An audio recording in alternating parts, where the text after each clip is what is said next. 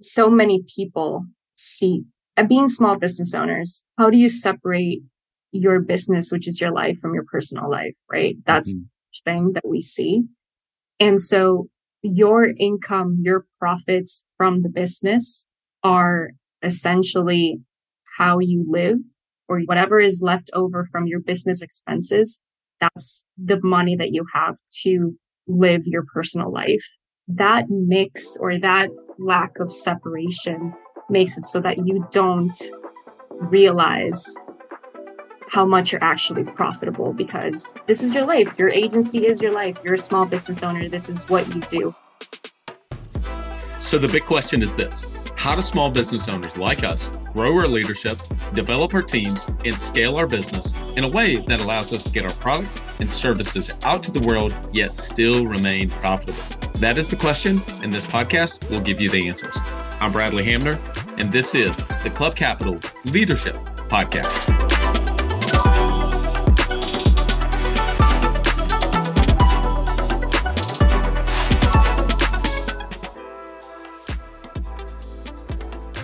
This podcast is brought to you by Autopilot Recruiting.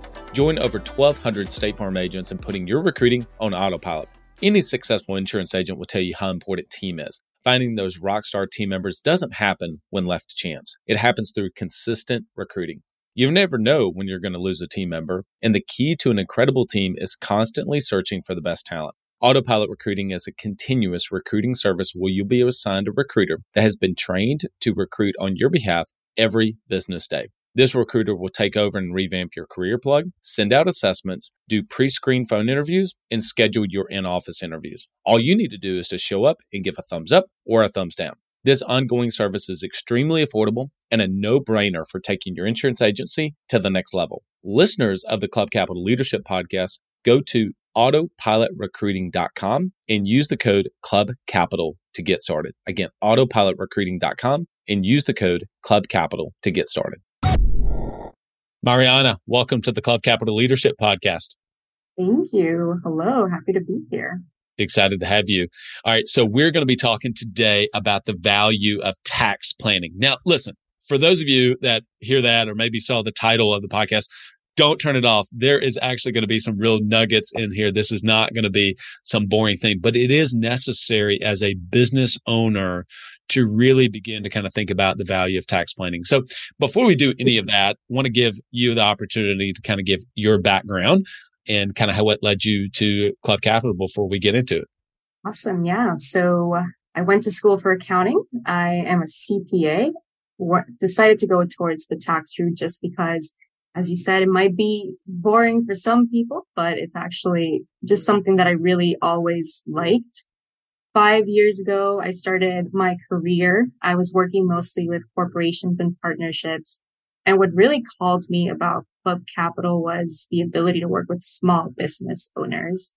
I was working with these big partnership and corporations that I couldn't really relate, right, to somebody in this tax return.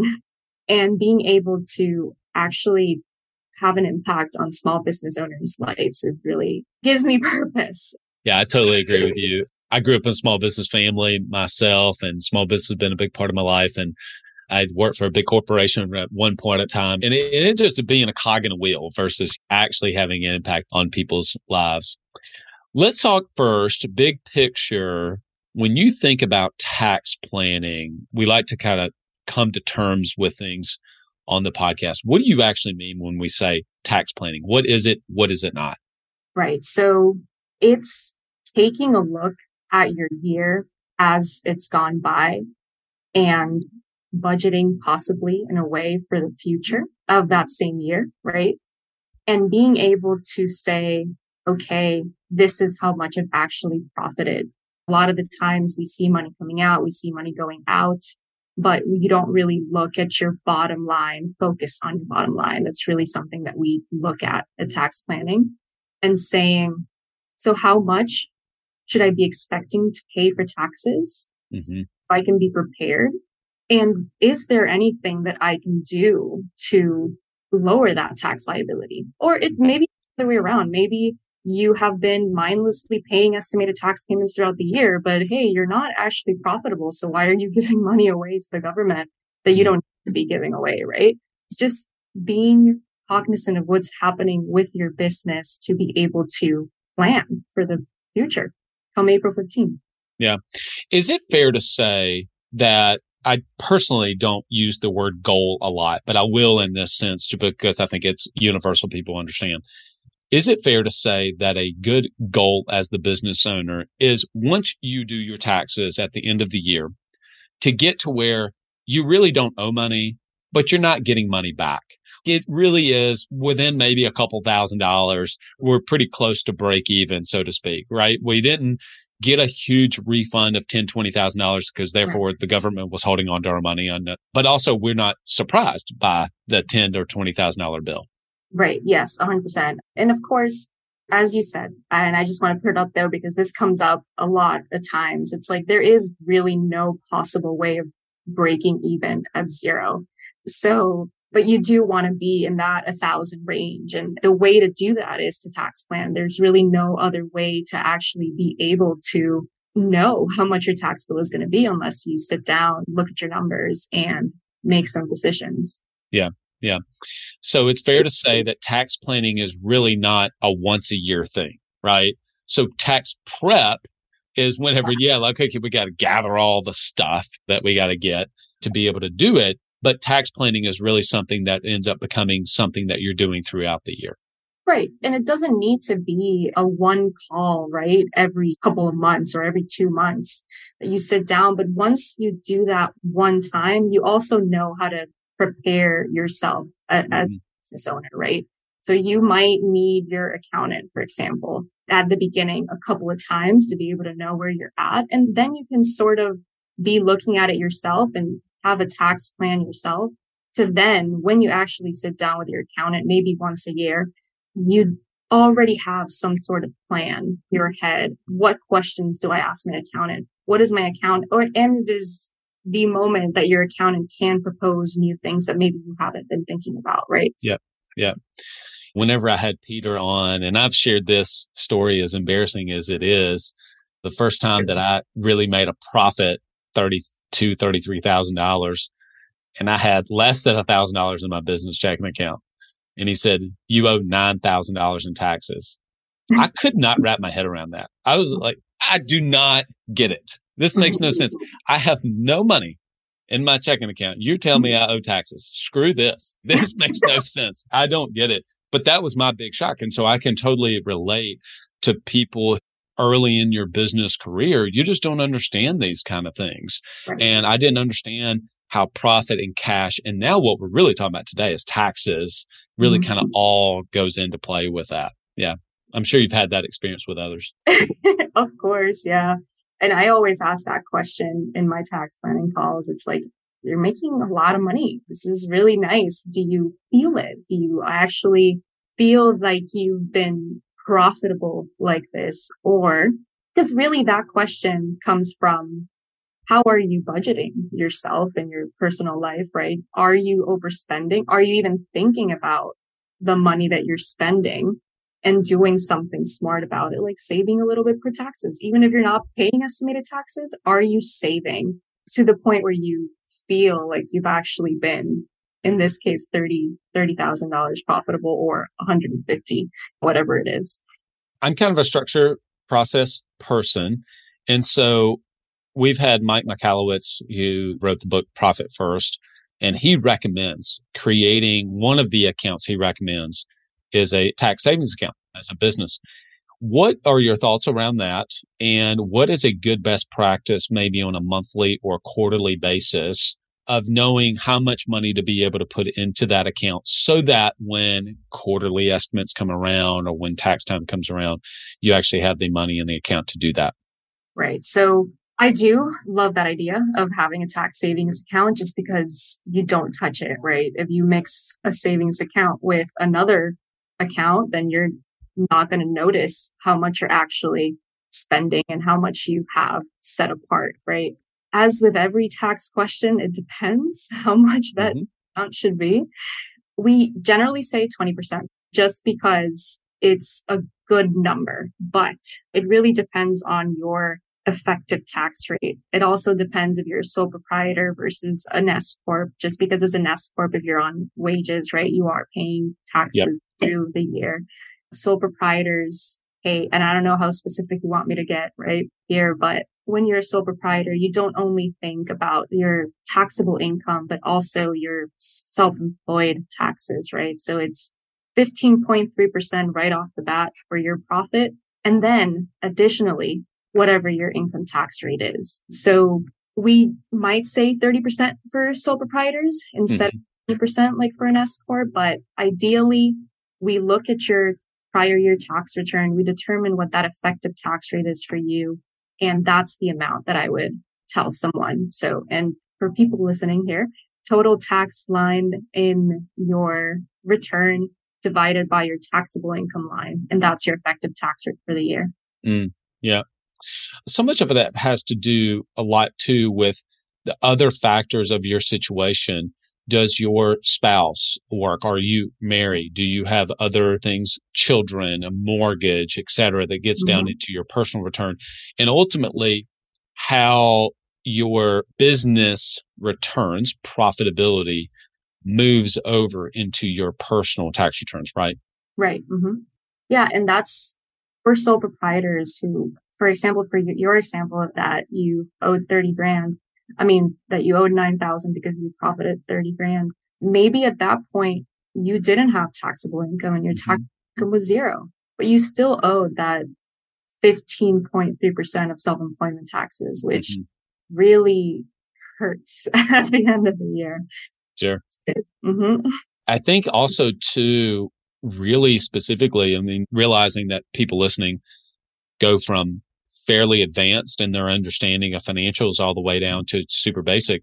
I didn't even really understand until much longer that I actually paid taxes on the profit of the business. That part of it, it's like, oh, wait a minute. So I had $100,000 in profit. I thought you used a great word earlier.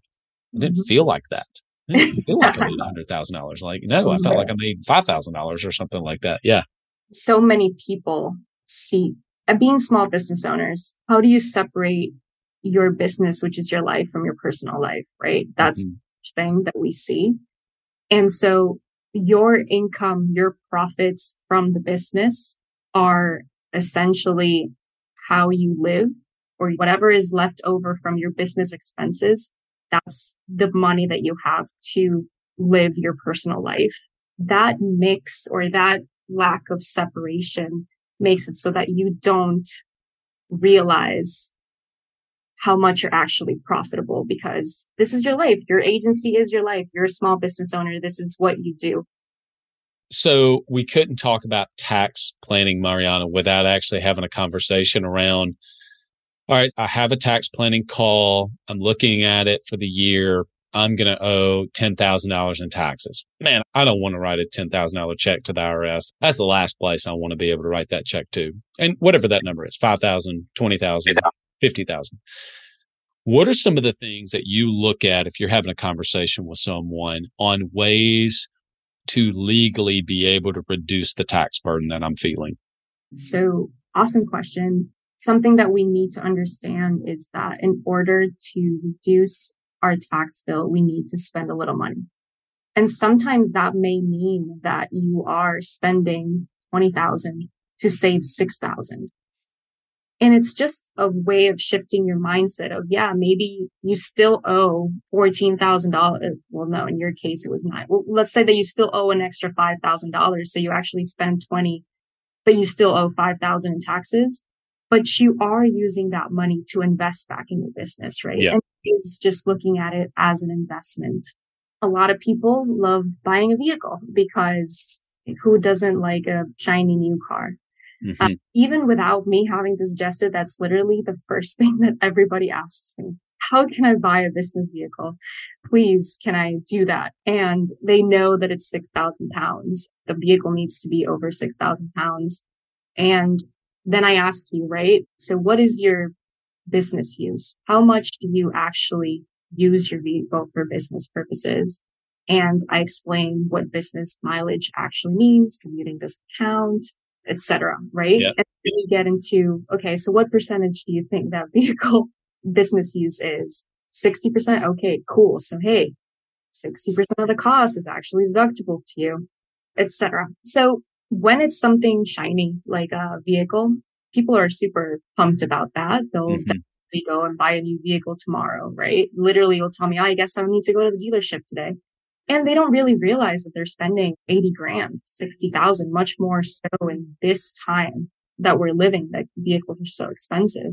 And that seems like a good investment to them. Maybe some other things like you need new furniture for your office for next year. You were planning it. Hey, do that this year. Take the expense for 2022 so that it lowers your taxes. And so long as it's something like that they look at it as an investment for themselves, putting their child on payroll, they get to keep that money in the family. That's something that people are willing to do, even if you're only saving 6,000 on taxes by spending 20, 30, etc. One thing I've heard before is looking at some things to pull forward normal expenses that you have throughout the year. Let's pull forward those expenses in 2020. Well, in this case, 2022 going instead of 2023. So for instance, something like if we rent, maybe you go to your landlord and say, hey, I'll pay 3 months of my rent ahead for 2023. You've got to have the cash to do it, right? This is assuming right, exactly. You're sitting on the dry powder in the business to be able to do that. You could go to lead vendors. And a lot of times at the end of the year, they want to get that cash up front. So they may be even able to do some matching with you to where you get a benefit to say, well, I'm spending $1,000 a month, $2,000 a month. I'll go drop 10 grand. That increases my expenses, which decreases my profitability, which then decreases the amount of taxes I have to pay. Can you just speak to maybe pulling some of those forward into this year? Yeah, for sure. Always something that we recommend. A rent is an easy one that comes up quite a bit. And it just comes from the fact that if we're meeting now, let's say that we're meeting in December and we need to lower this tax bill. These are some easy things that you can do. And sure, it's not an expense that you're going to have next year, but you actually have a year to do the same thing, right? Or to front load other expenses for the year after. And this is something that you can do every year. It doesn't need to just be a 1-year thing, right? So it's December. We're in a time crunch. Let's figure out how to reduce that. And then we have all of next year to come up with how to lower that liability. Or, hey, this is the strategy this year. Let's use another strategy next year. I was just thinking, business is really hard. I mean, let's be real. Business is hard and it gets harder. And there's so many things that are unknown unknowns. I mean, things that we just don't know what's going to happen in our local communities. We don't know what's going to happen personally. We don't have crystal balls. We don't know what's going to happen economically. There's all this speculation of what's going to happen with tax rates and et cetera. Point is, we don't know. Therefore, there's only things that we can do to try to have no surprises. And that's, I think, one of the biggest things that you're trying to get across is, hey, get to the place to where you don't go in with big surprises. If you're getting a $50,000 refund, it's kind of a surprise, right? If you owe $50,000 and that is completely out of left field, you had no clue that was going to happen. It probably doesn't have to be that way. Right. Yeah. And you can owe 50,000, but if you knew that you were going to owe 50,000, you were probably preparing for it, right?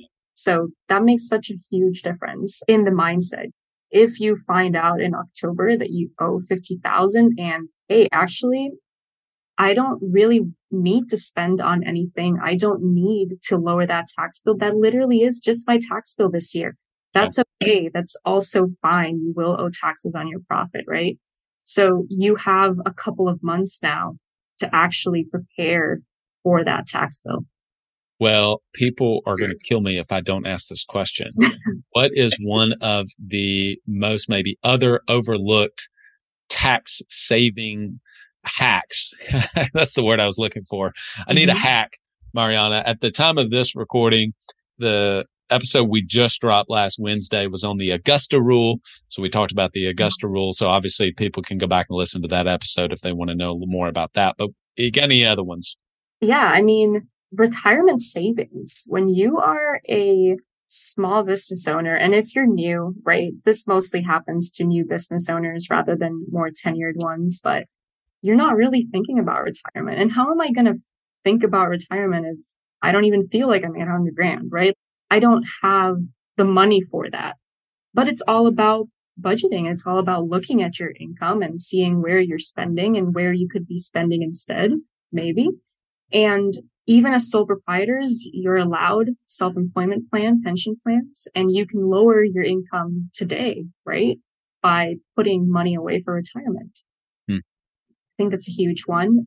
If you're an S Corp that hasn't considered a 401k or a simple IRA, that's a way to even increase your wages to fit that percentage that the IRS wants you to pay yourself, but not actually having that as income on your return, right? Because you're deferring that income towards retirement and investing for your retirement.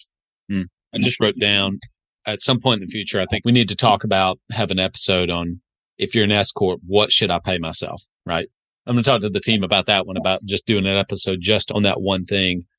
I just want you to at least comment because I think it's important. There's somebody, I certainly am not going to mention who it was, but somebody I know, S Corp, was paying himself a very, very low salary, grossly low salary. And that's not my question. Got another question.